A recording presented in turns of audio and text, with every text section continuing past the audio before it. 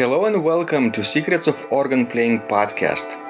We are your hosts, Vidas Pinkevičius and Aušra Mutuzėtė Pinkevičienė. We've been mastering secrets of organ playing for more than 20 years and sharing them on this blog since 2011. On this show, which we create from our home in Vilnius, Lithuania, we strive to help you grow in every area of organ playing, including practice, technique, repertoire, sight reading, hymn playing, improvisation, composition, music theory, harmony, and many others. Our hope is to help you become a complete musician, or what we call as total organist, a program which we have created to help you reach your dreams faster than you would do on your own. If you are new here, we invite you to subscribe to receive free updates of this blog at organduo.lt. By subscribing, you will also receive free video how to master any organ composition and 10-day organ playing mini course. And now let's go to the podcast for today. Hi guys, this is Vidas. And Aušra. Let's start episode 297 of Secrets of Organ Playing podcast. This question was sent by Dineke. She writes, "Much pleasure with my pedal chorus. The first week I was some ill and the printer was new. I am studying with pleasure and it's just have been good. I had basic knowledge of theory. We continue besides my usual lessons. Nice you had a good Saturday with books meeting. Many greetings from Dineke." So this message was sent quite a while ago, right? Well, at the beginning of the month. Yes, when our friends came over to our house and we discussed a few of the books we read over the summer. And next month we also will have a similar meeting too. I think it's good to read, right, Aušra? Yes, too bad, but most of our friends read only Lithuanian books. And that sort of, it's a limit. Dead end, yes. Mm-hmm. Because there are not too many choices then. That's right, and Vidas and I, we mostly read English books. Mm-hmm. And even if there is a book written, let's say by I don't know, Spanish author, for example, I want to read it, not its translation into Lithuanian, but its translation to English, because I think it's better. Right. Right. You're right, Aušra. And sometimes it's interesting to read books not in your direct professional sphere. That's right. Or area, because then you can really discover new things you didn't even know existed. And sometimes not even books, but articles. I, for example, found out that on the platform Steemit, where we are posting our comic strips about Pinky and Spiky, there is a nice community called Curie. And Curie selects and basically finds fascinating and exceptional content, exceptional articles, because sometimes they get, buried down underneath some garbage post, right, on social media. But they discover new wonderful content and they upvote, basically give their likes there, and people can follow the trail of upvotes that Curie community gives. And I've been doing this for the past couple of weeks, I think, and reading articles that are not necessarily related to my direct interests, and I've been discovering so many new things. It's so fascinating. And all these articles are written by regular people, and most of the time they are documenting their day-to-day activities, what they do. They travel, they work, and for them it's usual. For me, it's quite unusual, because they live differently, and it's so broadening my own perspective too. That's inspiring. Well, I'm actually very glad that Dineke enjoys our pedal course. Right.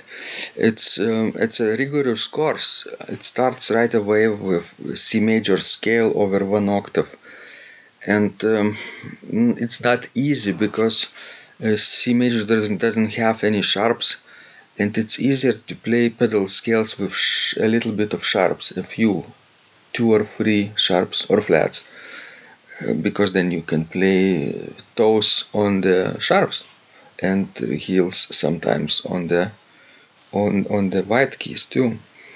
But she apparently is sticking with the pedal course, which probably means that in a few months she will develop this wonderful ankle flexibility that we all need, and which allows to play all kinds of difficult pedal passages then later on.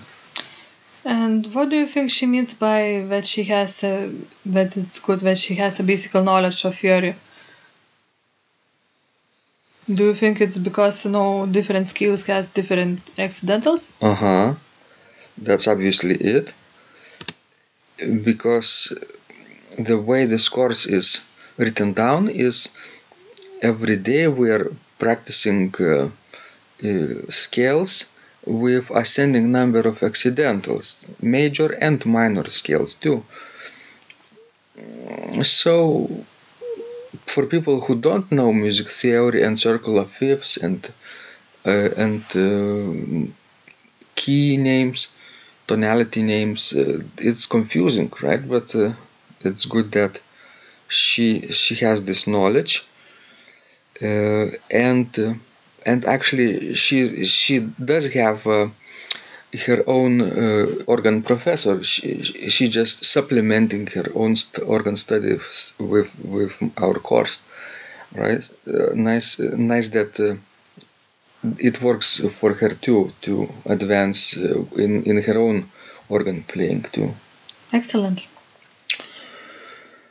Right. Do you think sometimes people can get different conflicting ideas from different professors when they study with us and with others? Oh yes. Have you seen people write to you? Well, yes. Usually, it's about the same all the time. It's about our understanding of early music, of Baroque music.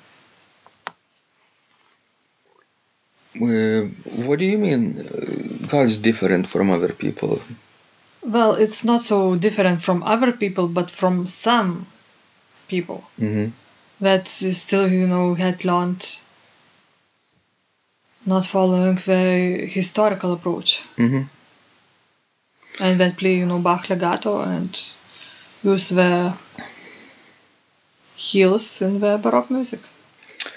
And it's sometimes even not the case with organ professors who are teaching these people, but maybe with a person who looks online at YouTube videos, right? There are so many YouTube videos now and so many different versions of the same piece.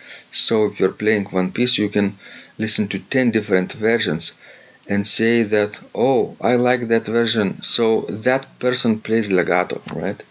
And you're teaching articulated legato. Maybe you are wrong, right? Because I like that version better. So what could you tell that kind of person? Come and try historical instrument and you will see that that legato technique doesn't work. Because pedal keys are generally differently constructed, and manual keys are also different. the touch itself, when you depress the keys, is sort of different on the mechanical instrument, especially on the historical mechanical instrument too. Sometimes very light, sometimes very heavy depression of the key. And the keys are shorter, so there is no easy way to use all fingers in early music, in music from 17th century, let's say. To put a thumb on a sharp keys, it's very inconvenient, especially if an action is very light. Then you could hit the wrong key very easily. Did you discover yourself when trying that kind of instrument? Yes, of course. Where was it?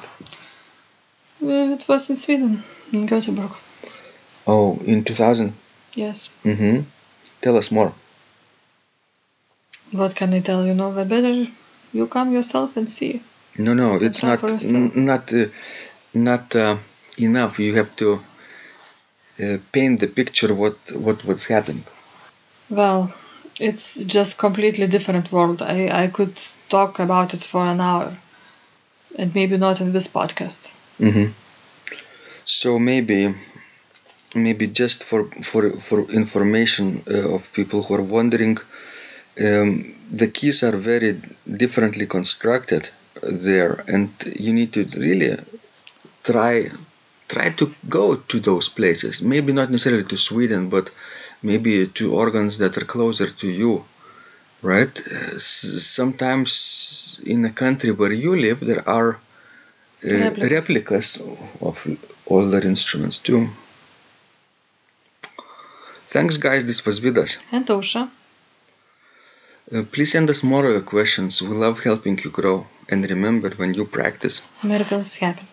This blog is supported by Total Organist, the most comprehensive organ training program online, where you will find courses for every area of organ playing, including technique, practice, sight reading, repertoire playing, hymn playing, improvisation, composition, music theory and harmony, with hundreds of scores and thousands of exercises. Here is what some of the students are saying.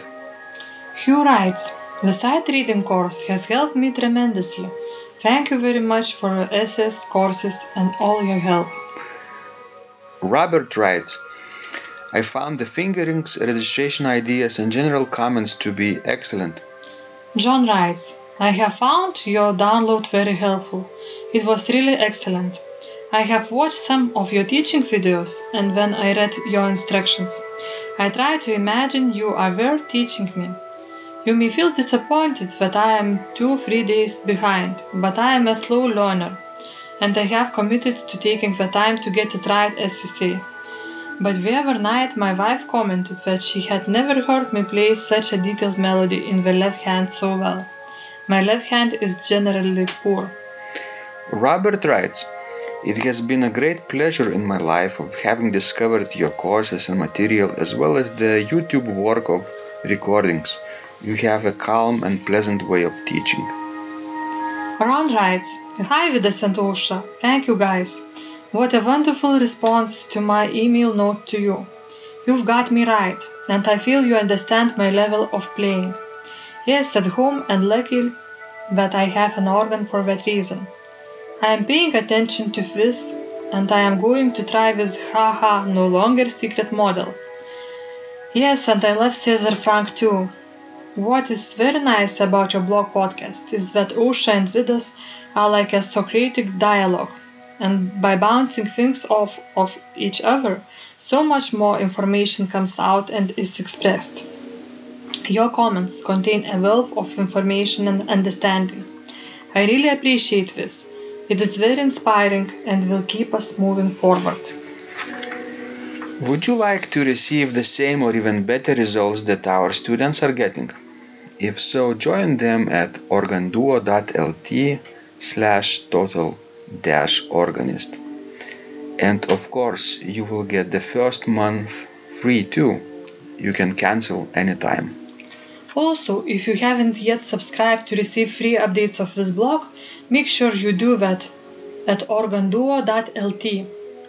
By subscribing, you will also receive free video, how to master any organ composition and 10-day organ playing mini course.